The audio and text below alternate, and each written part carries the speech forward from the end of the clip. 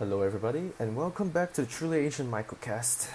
I'm your host, Eugene. Have you ever felt stressed out or anxious when you're about to meet relatives or distant family members, especially when you have not met them in a while? For me, the stress comes from innocent questions that relatives would usually ask. Questions such as, how are you doing? What is your occupation?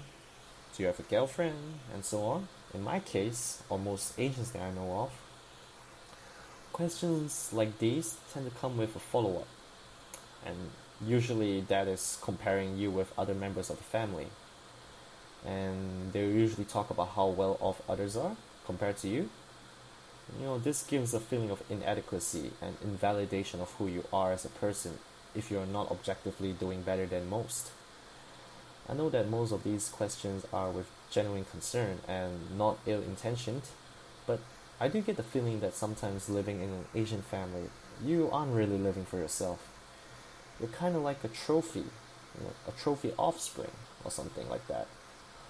I'm curious as to hear, do other cultures face the same sentiment? Please do leave a reply or a comment and let me know more about your thoughts.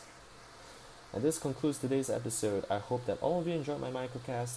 Have a good one, and as always, keep it positive with a smiley face. Selamat tinggal.